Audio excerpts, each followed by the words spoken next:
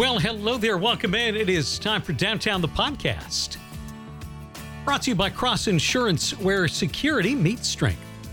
From the Zone Radio studios in Bangor, Maine, Rich Kimball and Carrie Haskell with you.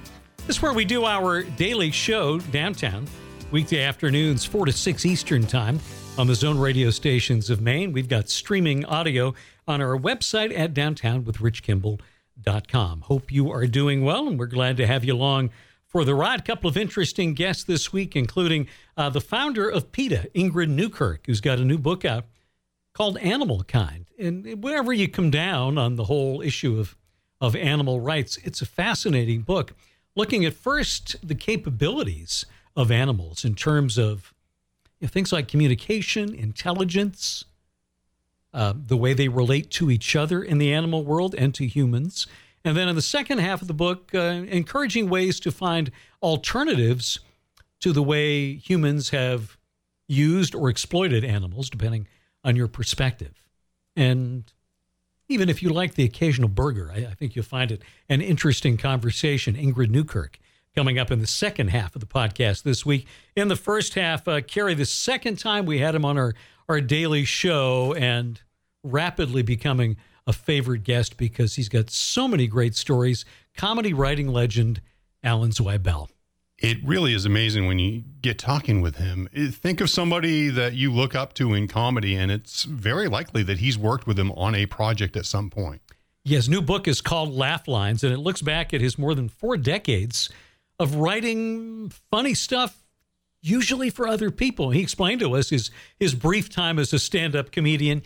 He knew it wasn't for him, but it was a chance to get some more exposure. He began writing for comics in the Catskills from an earlier generation, and then became part of that first writing staff at Saturday Night Live in 1975. And he's not name dropping. He was there. He was working with those people, but it's just us sitting here in the studio to hear him talk about working with Gilda Radner on the Roseanne sketches, with Belushi and Buck Henry on the Samurai sketches. just amazing. And delving a little bit into the process behind developing that stuff. Weekend Update, he was a big part of that too. I think he was the lead writer for Weekend Update in the early years. So a really great conversation. It is a lengthy one, but it's well worth it. Covering the SNL days, his time with Gary Shandling as co-creator of It's Gary Shandling Show. Throughout it, great memories of his long friendship with Gilda Radner, and on to collaborations with Billy Crystal, Martin Short, well, and even our own Stephen King. You'll hear it all in this conversation with Alan Zweibel. It's wonderful to have you back on with us. Loved your book so much. I knew I would laugh. What I didn't expect is to tear up reading the foreword when you talked about going back to SNL for the 40th reunion and thinking about all of those who weren't there for that. Well, it was a very emotional time, and you're quite right.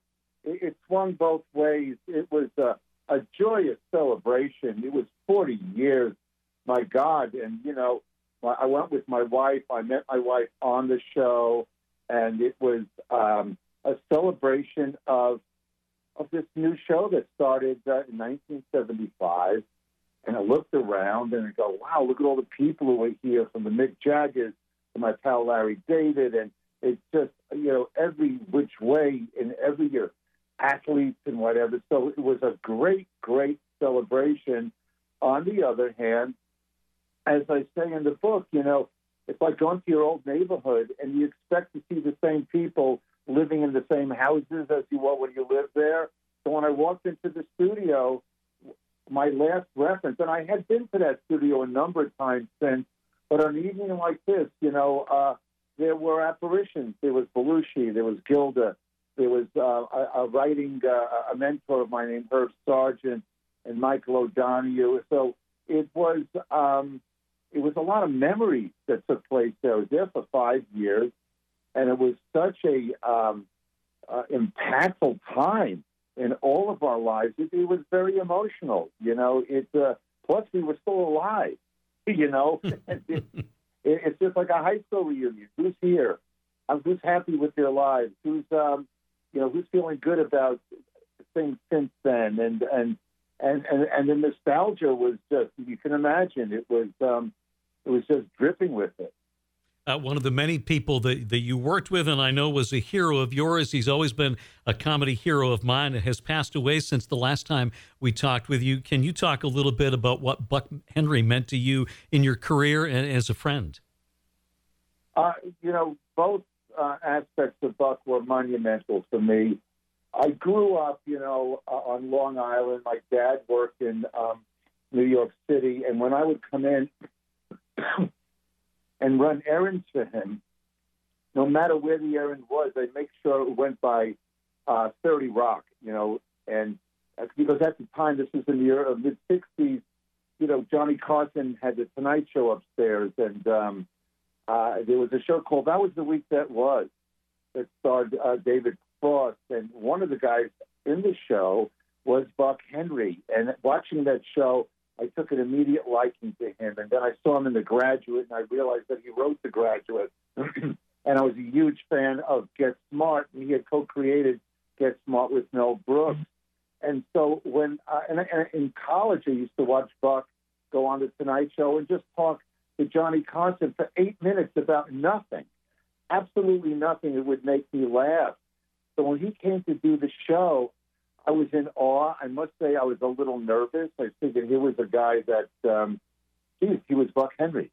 He was godlike when it came to somebody who was witty and somebody who was a writer and was such an influence on the culture.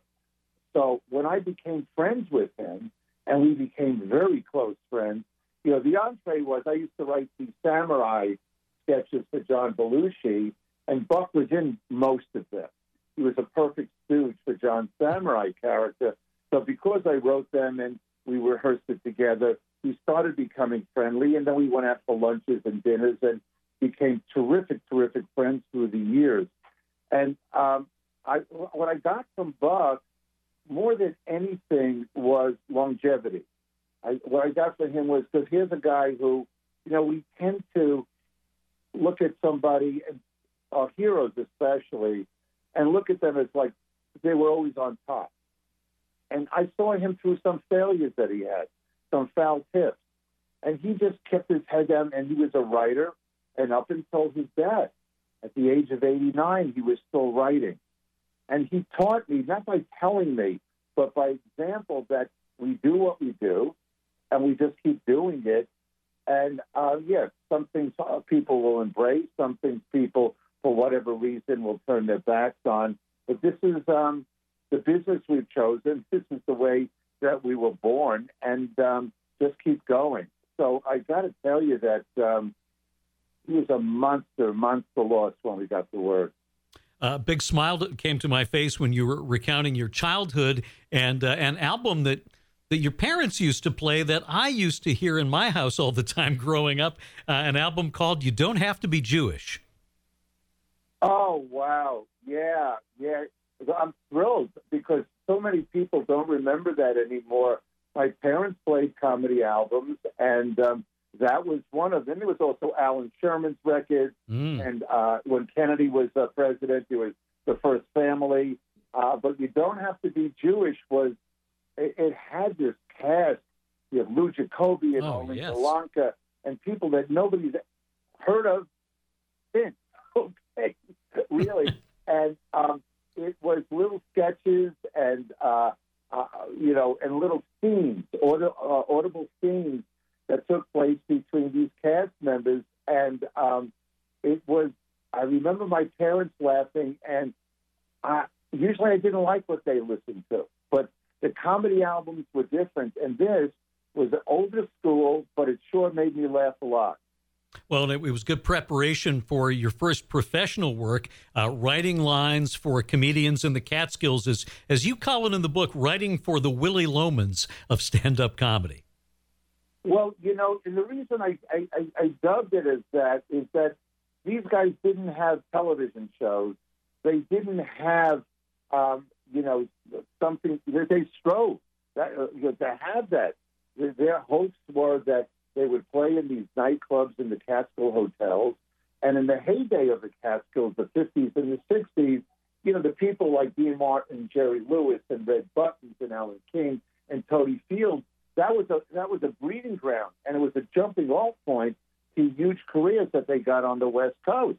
They got their own TV series, and these guys that went up. By the time I got there, the Catskills were dying. The hotels were starting to close one by one, and these were the guys that were left behind. And I called them the Willie Lomans because they got in their car, and just like Willie Loman would drive up to Boston or wherever to sell, they would go from their homes and drive up to the different hotels. They would sell their jokes. Okay, they were like the workers. They weren't the executives. And then they get back in the car after the show. And, they probably got their paycheck, and they drove home. And there was something about the itinerant nature of not having, once again, a studio to go to. You know what I mean? Where they had a TV show. It was the also-ran. They were Willie Loman. They went, they had their jokes, and they went up and sold their wares. And who knew that you could even get paid by the pound for writing jokes? Well, that was such a weird expression. When I started, this was in the 72, the going rate up there was $7 a joke. And then it started to, if the word go around about you, you can say, okay, I want $10, I want $12, it went like that. But then the next thing was if you wrote routines, they paid you per minute. That meant the delivered minute. Okay, so usually a page of jokes is what would take a minute to tell. So there was 4 or 5 jokes on the page, and that was all about one subject. But I learned a phrase which people seem to be intrigued by is a pound of jokes, which was basically a handful of jokes about anything you thought was funny. And I had once asked, well, how much is in a pound? And, I said, well, 16. And I go, well, gee, that means that each pound is an ounce. And if you multiply each joke by $7, which I ordinarily get, for $100 per pound, I'm losing money that way. So we would bargain how much was a pound. We're talking with Alan Zweibel. His new book is called Laugh Lines, 40 Years Trying to Make Funny People Funnier. And you wrote for those Catskill comics, but is it safe to say that you wanted to write for your own generation and not your parents' generation? Well, what had happened was, these guys were older than me, and I was the same age as their children. And so I was the same age as their kids who were rebelling against the establishment that they were talking about. So, it was the age of Woodstock and Vietnam and Watergate. So what I didn't want to write for my parents. That wasn't my sweet spot. I lived in a different place mentally. So I took all the jokes those guys wouldn't buy from me. And there were 2 clubs in New York City at the time. One was called The Improvisation. The other was called Catch a Rising Star. And I took the jokes that those old guys wouldn't buy from me. I got on stage, and my plan was to deliver those jokes and with the hopes that somebody would like the material. I didn't want to be a comic. It was my way of advertising how I wrote. And ultimately, Lorne Michaels liked the material and gave me a job on a new show that he was putting together called Saturday Night Live that was going to premiere the following fall. How would you describe yourself in that brief time as a stand-up comedian? Awful. Just awful. If people liked the jokes, they laughed, and I felt fine. But I couldn't perform, So if somebody heckled me or if a joke fell flat, it was just I didn't know what to do. I just started sweating.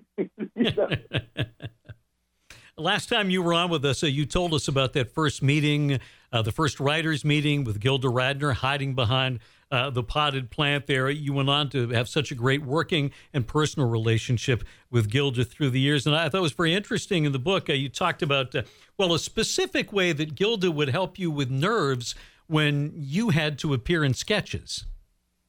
Well, what she would do, because it was live TV, and I've since gotten over it, thank God.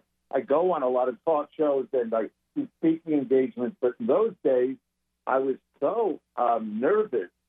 I was afraid if I go on live TV that, I would either faint or I would just lose my words entirely and forget how to talk, or I would have no control out of my mouth, like sort of like a Tourette's thing. And I was just so frightened that what Gilda would do is give me a shot of whiskey or vodka or a little bit too much wine just to calm my nerves.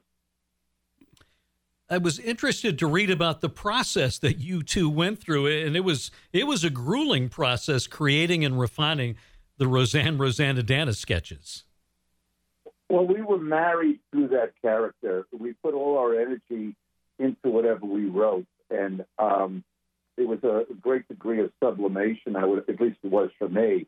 And so what we would do is go back and forth. I would write a draft, and I would submit it to her the day of the show, and she would take out a red pencil like a school marm and start marking it up.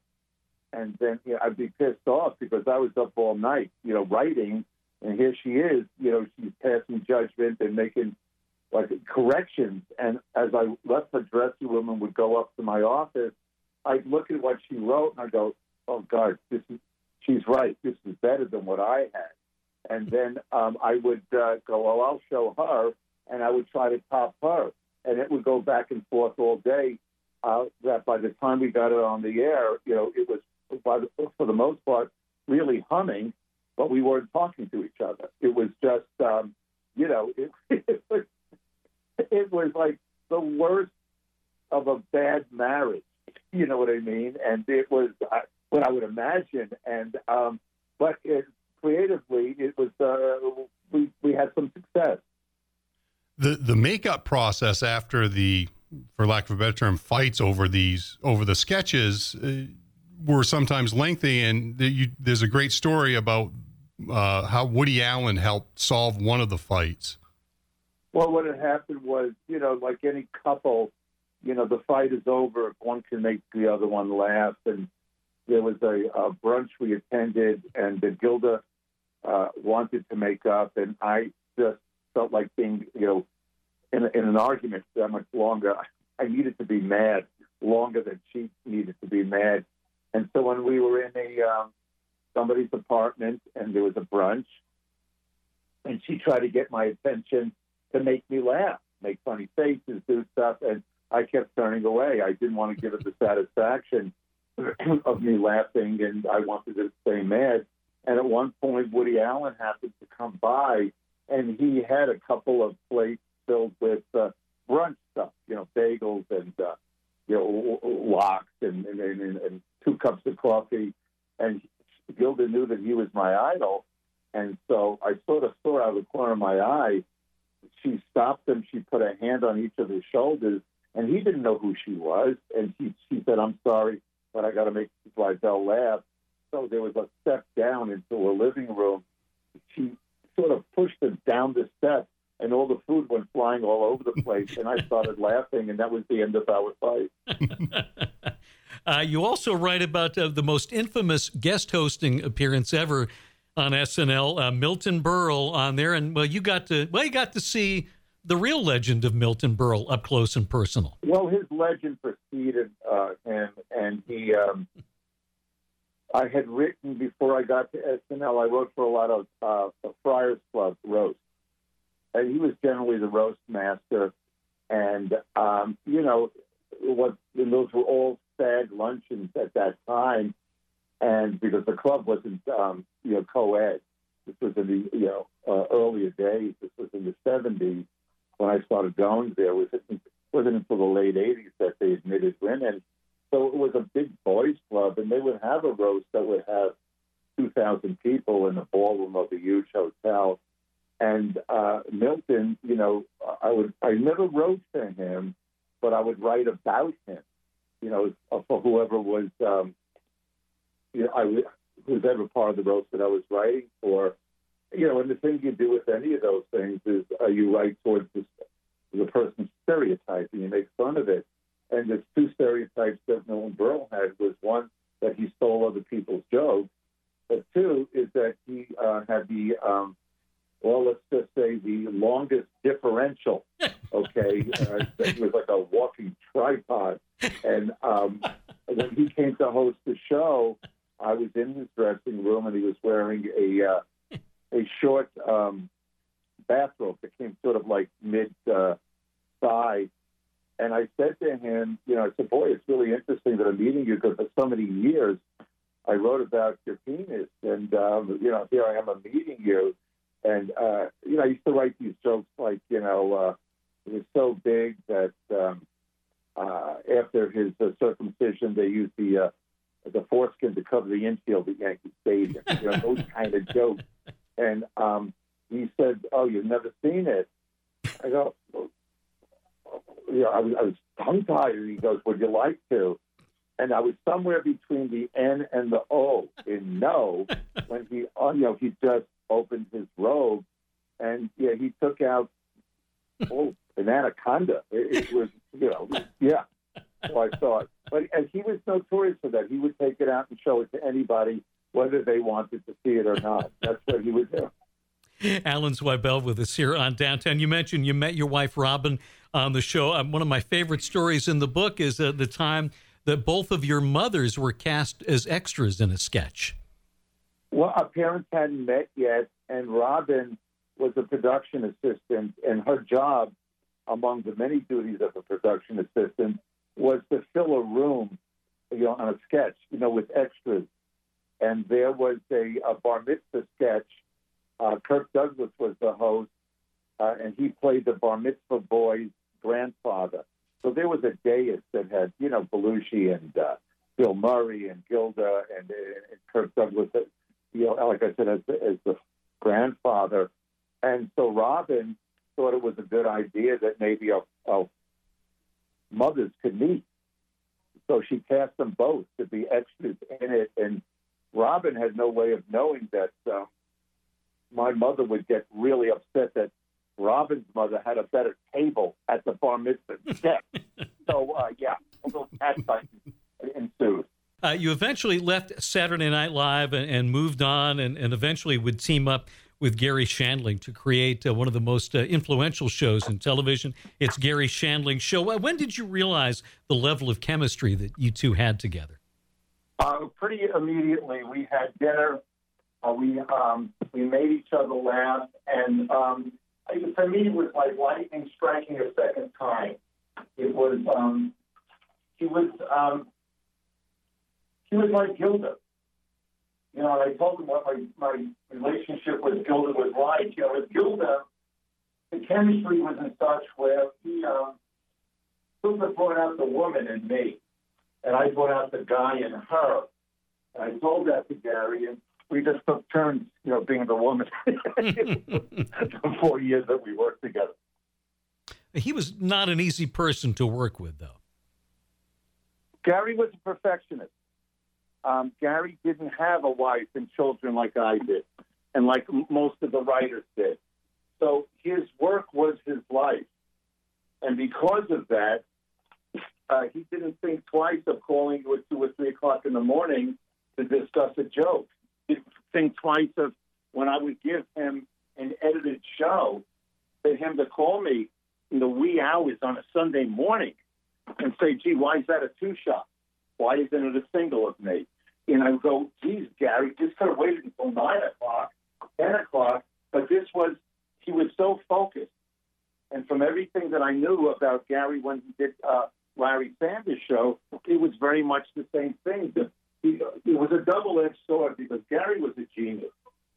Gary was a great writer, and there are so many writers, including Judd Apatow, who learned from Gary. I learned from Gary. So there was something about him that you were attracted to. You felt that you were in the company of really a brilliance, but at the same time, as flattered as you were that he liked you and wanted to work with you, it then became demanding in a way that was very difficult, very, very difficult to withstand. Working on that show also gave you the opportunity to provide Gilda with her last television appearance. What was that experience like?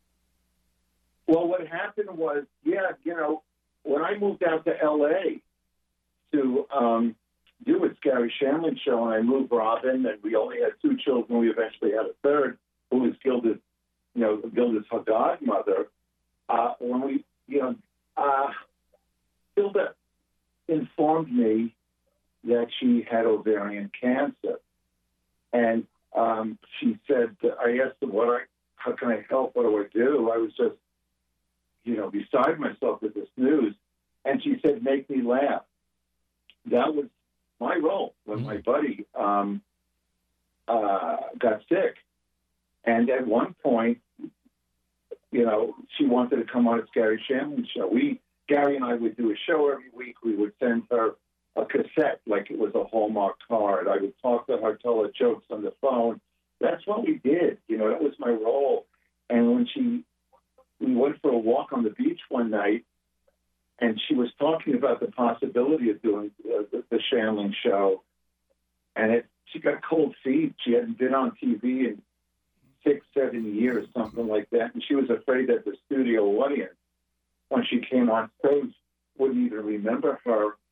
And then I was just about starting to say, don't be silly, when she says, I've got to do the show. My comedy is the only weapon I have against this thing. And then she said, can you help me make cancer funny? And she came on the show. And she came through the door unsuspected. The audience didn't suspect it. We didn't announce it. She was a surprise guest. And the audience, God, this was an audience she didn't think would remember her. They went berserk, She didn't look the same. She had shorter hair, and she was a little frail. And they really embraced her. And she was nominated for an Emmy for that appearance. And we thought she was in remission. And we started talking about creating a show for her, Gary Shandling and myself, creating a show for Gilda for HBO. And then the disease caught up with her, and she ultimately passed. But that was her last television performance, yeah. And even after she passed, as you point out in the book, she bailed you out of a little bit of a rut when you created Bunny Bunny. Yeah, something I had after Gilda died, I had a couple of... I had a movie that did awful, and I had a TV series that got canceled. And Robin, my wife, said, you should write something about you and Gilda. And I resisted. I didn't want to capitalize on a friendship. And she said, to hell with that. Your best friend died. You haven't even cried yet. This is like 3-4 years after she passed. So as a way of dealing with her death, what I did was I went back in my mind and I recreated the whole relationship as I remembered it. Where did we meet? Oh, it was behind that tree in Lauren's office. And I went through the events of the 14 years that we were these platonic lovers, if you will. And it ended, 225 handwritten pages later with a eulogy I gave at her memorial. And I figured, okay, catharsis is over, and I had no intention of getting it published. I showed it to some friends, including Gary Shandling and Carl Reiner and Mel Brooks, and ultimately Gene Wilder, who was Gilda's husband, just as a nostalgic thing. They knew me, they know me and Gilda, and they all urged me to get it published. So ultimately I did. And the book was it was a big seller, and because it was written in dialogue, it was easy to perform. He talks, I talk, he talks, she talks, I talk, she talks, I talk. I wrote it that way because I wanted the intimacy to be the words touching each other again. I didn't want the formality of grammar and semicolons and punctuation. I just wanted the words, to touch each other again. So because it was written that way, it lent itself to be delivered, spoken. So Gilda's Club was being founded around that time, and James L. Brooks, the great writer, director who won Oscars for Terms Experiment and the broadcast news and created Mary Tyler Moore and a little thing called The Simpsons. He staged some readings that were fundraisers for this new thing called Gilda's Club. And we did one in L.A. and we did one here in New York. Both of them were Jason Alexander read Alan, me, and Julia Louis-Dreyfus read Gilda's Part. And so, yeah, it helped raise money initially for Gilda's Club, but a byproduct of it was, I'd done something that was successful again. And it was, it was a lesson that if you write something that you love and you do it from your heart, there'll be an honesty to it that people will be attracted to. You mentioned the TV series, and it's hard to believe you couldn't make those cut-ups, Ryan O'Neal and Farrah Fawcett, funny. No, that laugh duo. And I had, they were surrounded by a cast of supporting actors that had maybe 4 or 5 Tony Awards among them. And the writers' room had about a dozen Emmy Awards. And nobody could figure it out. We just couldn't figure out how to do it. And the show was mercifully canceled. I think we did 13 episodes.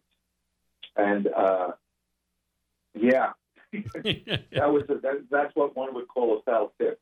You had a big success when you collaborated with your longtime friend, Billy Crystal, on his wonderful show, 700 Sundays. Did that really, in many ways, bring your relationship full circle?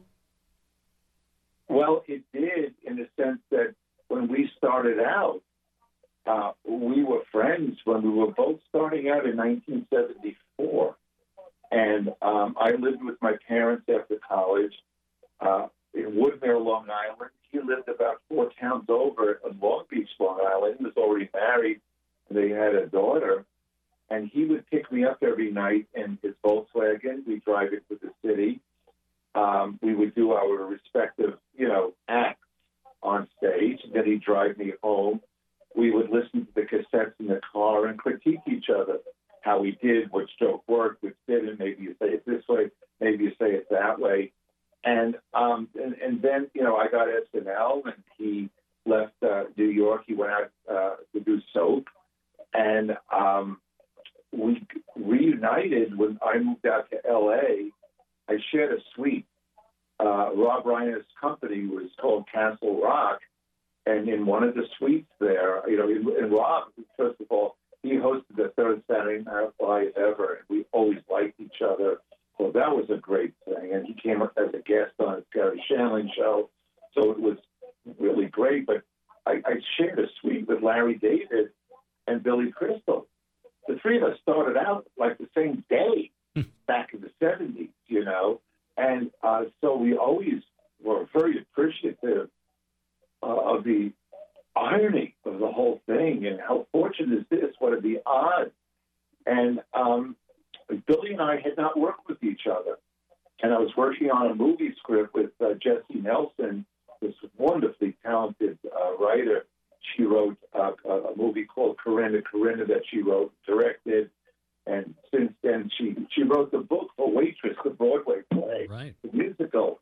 And she and I were working on a script, and Billy stuck his head in the office, and he asked me to come in. I followed him into his office, and he said he was thinking of doing a one-man Broadway show called 700 Sundays about his family. And it got its title because, Billy's dad worked 2-3 jobs, worked 6 days a week to support the family, and Sundays was their day, to go to a ball game, go to the boardwalk or bowling, whatever. And Billy's dad died suddenly when Billy was 15, so he calculated that he had roughly 700 Sundays with him. So hence the title. And Billy asked me if I would collaborate on it with him. And I said, my God, yes. And we did it, and I was just honored that somebody would trust me with their life, would trust me with the characters that he was paying tribute to. allowed me to put words in their mouths. I never met these people. You know, I met his brothers. I know his brothers to this day, but I didn't know his parents. I didn't know his aunts and uncles and extended family. But, you know, I'm a Jew from Long Island. He's a Jew from Long Island. It's not like we were from foreign, you know, planets, you know. It was reminiscent of my own family. And we had a lot of fun and a great, big success with it. And to this day, I would say it's definitely one of the highlights. It's not the highlight. And most recently, Billy and I collaborated on another thing. We wrote a script together, a movie that he directed and that he stars in with Tiffany Haddish. It's called Here Today, and it's been edited. And I think they still have to do a little post-production on the music. But, you know, whenever movie theaters open again, it will be released, you know. And we were both very, very well aware, once again, of what our roots were, how we started out together, and so many years later, collaborating and doing this together again. You know, it was very, very touching for the two of us and very, very significant on a lot of levels. You also ended up collaborating with Martin Short, and that also brought to fruition a friendship that Gilda wanted to see happen for many years. I had never heard of Marty Short when we started SNL. You know, he wasn't on SCTV. I didn't know who it was. They lived together in Toronto when they were both up in Second City, and she had told me about this guy, and I took her word, but she spoke about him in such hyperbolic terms, like the funniest person on the planet, this and that. And we were doing a show with Belushi and Aykroyd and Lorraine Newman. You know, what do you mean? What are you saying? And then when I became familiar with him, I went, oh, my God. I never saw anybody do so many things so good. He sang, he danced, his body moved in such a funny way that bodies don't usually go, you know. He can impersonate a really sharp, quick wit. And she said, I want you guys to be friends. And years later, when we were living in L.A., I knew him socially, and we liked each other, but he was having a show that was Broadway bound. It was out of town in San Francisco. We had the same manager who called me up after I came over from the book tour and said, listen, they're having a little trouble with the show. They flew me out to San Francisco. I thought I could be of help. And, you know, it was San Francisco, then Toronto, Chicago, and then Broadway. And it was a lot of fun. I see the show, then I go back to my hotel room. I'd write some jokes, call Marty in his hotel room, and we'd be writing jokes until 2, 3 in the morning and put it into the show the next night. And it just kept on, it flourished, you know. So to this day, he's a good pal, and he and I are working on something together as we speak. That's how much we like working with each other. It was sort of deigned by Gilda. You worked with Dave Barry on the wonderful book Lunatics, but what I didn't know until reading your book was that you also got involved with the Rock Bottom Remainders. Our station is owned by Stephen King. Wow. Well, you know, Dave Barry and I met when Steve Martin was given the Mark Twain Award, which is like the Comedy Lifetime Achievement Award. And there was a big ceremony at the Kennedy Center in Washington, D.C., and Dave was a presenter. He gave a speech, you know, and Steve told him, you know, that he'd like Dave to give a speech about him.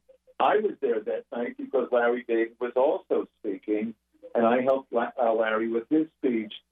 Dave and I met each other at the hotel afterwards, and we became friends. We saw each other many times. We ran into each other on our respective book tours, and then our wives that they became friends. And I said to Dave, why don't we write something together? He was in Florida. I live in New Jersey. So we wrote a novel called Lunatics that was a big hit, and he and I alternated chapters. It was a feud between two neighbors. So he took the person of one of the neighbors, and I took the other one. And again, there was a book tour to promote that. And then at one point, he asked me, and I knew what the rock bottom remainders were. And, and for those of your viewers, for those of you people who are looking at your radio right now, the Rock Bottom Remainders is a band comprised of best-selling authors. And so there's Dave Barry and Stephen King and Mitch Albom and Amy Tan, and Scott Turow. And he said, would you like to be a remainder? And I said, well, gee, I can't sing and I don't play an instrument. He said, oh, you're going to fit in just fine. If anything, I was overqualified. So, yeah, I performed with them maybe about a dozen times now all over the country, and it's great fun. And finally met Stephen King, I guess it was about a year ago. We were in Minneapolis, and he was he performed with us. And, God, I really like this guy. You look at him and you just see, the first thing is you see thousands and thousands and thousands of pages that he churned out, And I got to spend time with him and made him laugh. And he took a liking to my wife, Robin, and found him very, very accessible. And it's really fun doing what I do because you get to meet and work with your hero. Well, Alan, the book is absolutely wonderful, laugh out loud, funny, and also makes you tear up more than one time along the way. Laugh Lines, 40 years trying to make funny people funnier. Get it? It's out officially today. You will love it. We also look forward to seeing Here Today once that's out. And thank you once again for coming on and talking with us this afternoon. Appreciate you having me on. I'm thrilled you like the book, and I hope to speak to you again. Alan Zweibel talking about his terrific new memoir, Laugh Lines, here on Downtown the Podcast. We'll pause, a word from our friends at Cross Insurance, and when we come back, Ingrid Newkirk on her book, Animal Kind. Since its founding in 1954, Cross Insurance has grown from a small family-owned agency that started in Bangor, Maine, into one of the largest super-regional insurance agencies in New England. With a network of offices throughout New England, Cross Insurance works with top carriers to provide maximum value to you, your family, and your business. We are proud to be the official insurance broker of the New England Patriots and would welcome the chance to provide security for your team. For more information, visit crossinsurance.com. Cross Insurance, where security meets strength.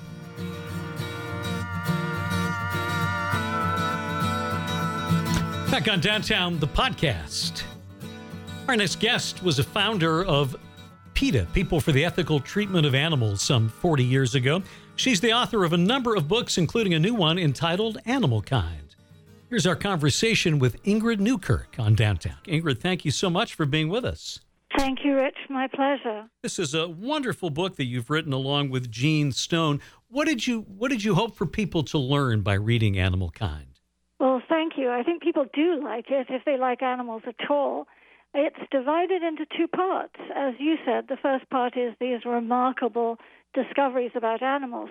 And I wanted to really blow people away with how wondrous their animals' emotions are, their communication abilities, their intelligence, what good parents many of them are, how faithful they are as companions, and that they have senses that we've either lost or in many cases we never had, that allow them to do things that we could never do without technology. And the second part is about, now that we know who animals are and that we're more linked rather than ranked, that we should treat them as other individuals, other nations even, and it should inform our behavior. We can find fabulous things that we can do these days that don't involve harming animals and killing them and taking things away from them. So it's for people who care about animals at all and prepared to have their jaws drop when they see how fabulous they are and then what they can do about it. Well, yes, and you reel us right in with the first animal we encounter in the book. Can you share a little of the story of Rico the Border Collie? Well, Rico is not unique, which is pretty phenomenal. Rico is a Border Collie who, and there are many of these examples, if he could actually name, if you gave him the name of a toy, he could go into the room next door and pick that toy out of a heap of 100, 200, 300 toys. And there was one dog who actually could pick out a toy from 1,000 toys. He knew 1,000 names of toys. And what was interesting in both cases is that someone said the name of a toy the dog had never heard before. And that dog went into the next room, looked at the heap of toys, couldn't figure out, what are you talking about, came back, cocked his head, and the person said it again. And the dog went next door, rummaged around, and came back with the only toy he'd never seen before, and that was the toy that they had mentioned. Part of the issue, I think, is, as you point out in the book, that human beings tend to think of intelligence as being part of a continuum, and that's not always the case. No, it isn't. I mean, it's ridiculous to think that only human intelligence counts, because Jane Goodall once said, you could drop some super intelligent person in the middle of the jungle with a baby chimpanzee. And who would do better? The chimpanzee would know what leaves to put over their head when it was raining, which plants they could and couldn't eat, how to survive and thrive, whereas the person would probably not make it. So when we know that we need, for example, a GPS, or we need to ask someone directions, or we need a map, we're lost without them, usually. We have a very poor sense of direction, studies have shown, as human beings. We're just useless. But animals, they guide themselves by the stars, the position of the sun, the Earth's magnetic field, even low-frequency radio waves. And we didn't even know there were radio waves until, I don't know, when was Marconi, 100 years ago or less. So, yes, there are different ways. There is, however, a test that ethologists who study animal behavior have used called the mirror test. And it's supposed to be an intelligence test. If you show tribal peoples, human beings, a mirror for the first time, they'll usually attack it. They think that it's someone else coming for them. Chimpanzees get around, just as tribal peoples do, to recognizing themselves in the mirror and realizing, oh, that's me. And a little fish called the wrasse, who is also known as the teeth-cleaning fish, because big fish actually line up in order to get their teeth cleaned by him. You can see it on the National Geographic Channel, like you go to the dental hygienist. And he can recognize himself or herself in the mirror and start preening, just like Kim Kardashian. I was fascinated with the story of the blind mole rats and how they're able to navigate. Yes, and there are so many other ways that animals can feel their way, they can sense their way, they can hear their way through things. There's just been a study, actually, with dolphins, where dolphins who are blindfolded, and I'm not in favor of this, but the researchers do this. They blindfold the dolphins, and they ask them to mimic what a human being is doing in the water. They can't see that human being, but they sense that they're either turning in circles or they're doing a handstand, and they'll imitate exactly what they're doing because they can pick up with echolocation, with feeling the waves, all sorts of things, just the way dogs now, we know, can actually anticipate that someone's biochemistry has changed, their body chemistry has changed, and they're about to have an epileptic seizure.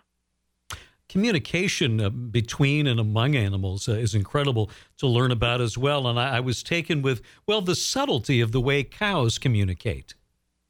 Yes, and we didn't know this for eons, but cows actually, in addition to being clever, if you allow them to be clever, because they can operate a water pump just by watching for enough time or open a gate latch with their tongues, they use very subtle facial changes that another cow can see and we don't notice. It's the same way we've figured out, if you look at a horse will use her ears and her tail to communicate.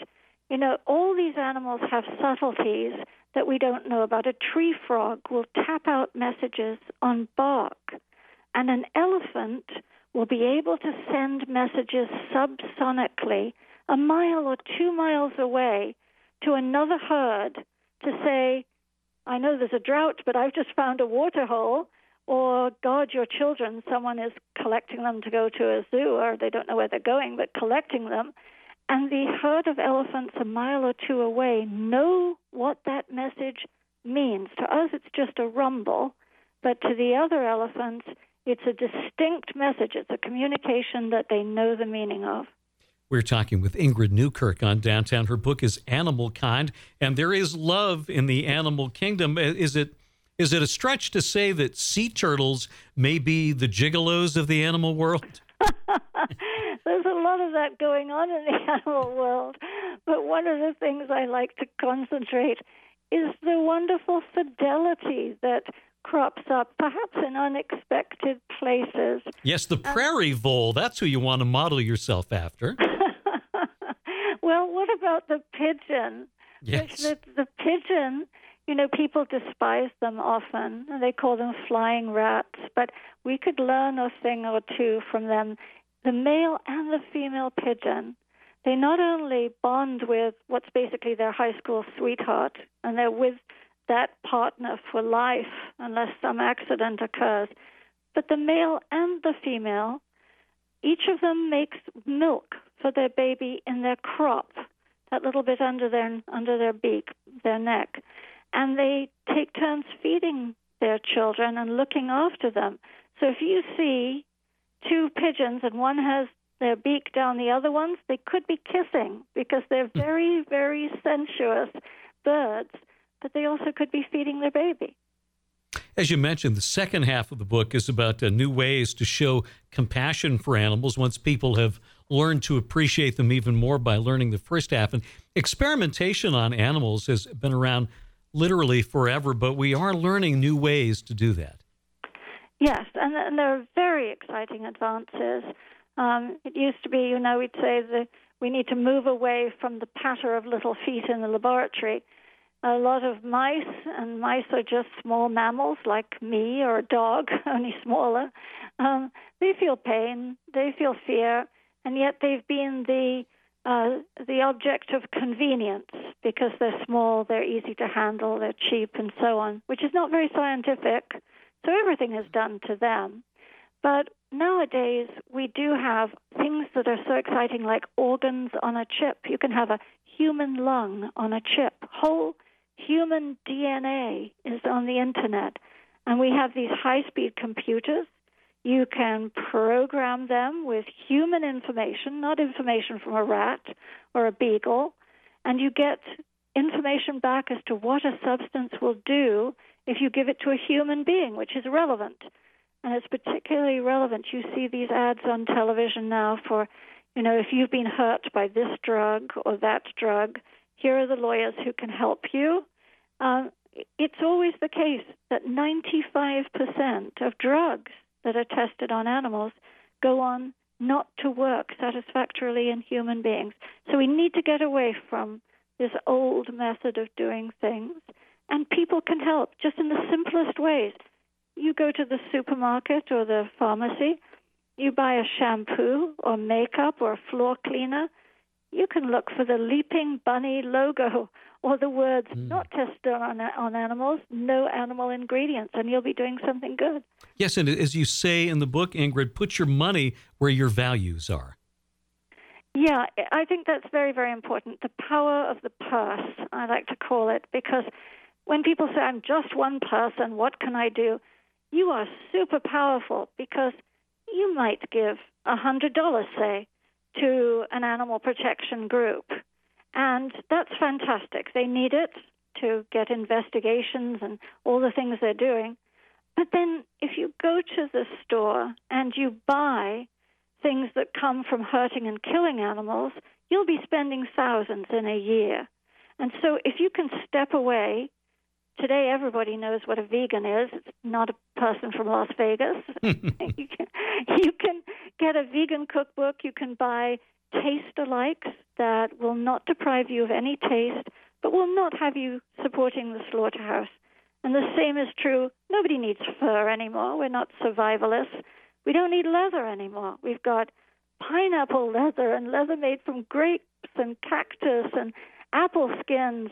You don't even notice unless you look at the label. And if you've got a kid in school or you're a teacher or parent, there are now these synthetic frogs that you can cut up, take the organs out, not dangle them in front of a little girl, the real one, but they're synthetic. And it's just the same, except it's clean. There's no formaldehyde, and you didn't destroy wildlife, take it from the environment. So there are a million things you can do. I think since I was a small child, I've never enjoyed circuses. The chapter on animals as entertainment, I found particularly sad that even in television shows and in movies, that is not an easy life for the animals. Oh, it's so terrible. I mean, can you imagine? Many of them are wild, of course. And an elephant particularly, I'm so glad there is no longer a Ringling Brothers Barnum and Bailey circus that's folded up its tents and gone home. And that's happening with circuses using animals across the country because elephants chained up for life, swaying back and forth, going out of their minds. Tigers turning around and round in the cages, bears being lugged from town to town. We don't need any of that. We've got virtual reality. We've got all these wonderful entertainments on the internet. We've got super games that kids can go. They won't run out into the street anymore to see the animal circus. And we have things like Cirque du Soleil, which doesn't use any animal performers. It uses human acrobats and fire eaters and trapeze artists, and they're phenomenal. And, of course, they're paid, and they get to go home at the end of the day. And if they don't want the job, they can quit, which the animals can never, ever do. They'll die in the circus. So, yes, we've got fabulous amusements now. Even these SeaWorld kind of what we call abusement parks, they're marine parks. Those poor orcas and those dolphins who are in a cement tank can't use their sonar. They chew on the bars underneath the water, and they're just swimming in their own waste. Don't go. The book may change the way you think about animals. It's called Animal Kind, Remarkable Discoveries About Animals and Revolutionary New Ways to Show Them Compassion. Ingrid Newkirk, thank you so much for joining us to talk about the book today. Thank you very much. Ingrid Newkirk with us here on Downtown the Podcast, talking about her book, Animal Kind. Our thanks to Ingrid, and thanks to the great Alan Zweibel. His book called Laugh Lines, getting amazing reviews everywhere. And our thanks to Alan for coming back on with us. And thanks to you for joining us as well. If you're a first-timer, spread the word, tell your friends, subscribe, leave a good review, send cash, write many of those things. They'd all be acceptable. The first few we really strongly encourage. We hope you'll join us next time for Downtown the Podcast, brought to you by Cross Insurance, where security meets strength.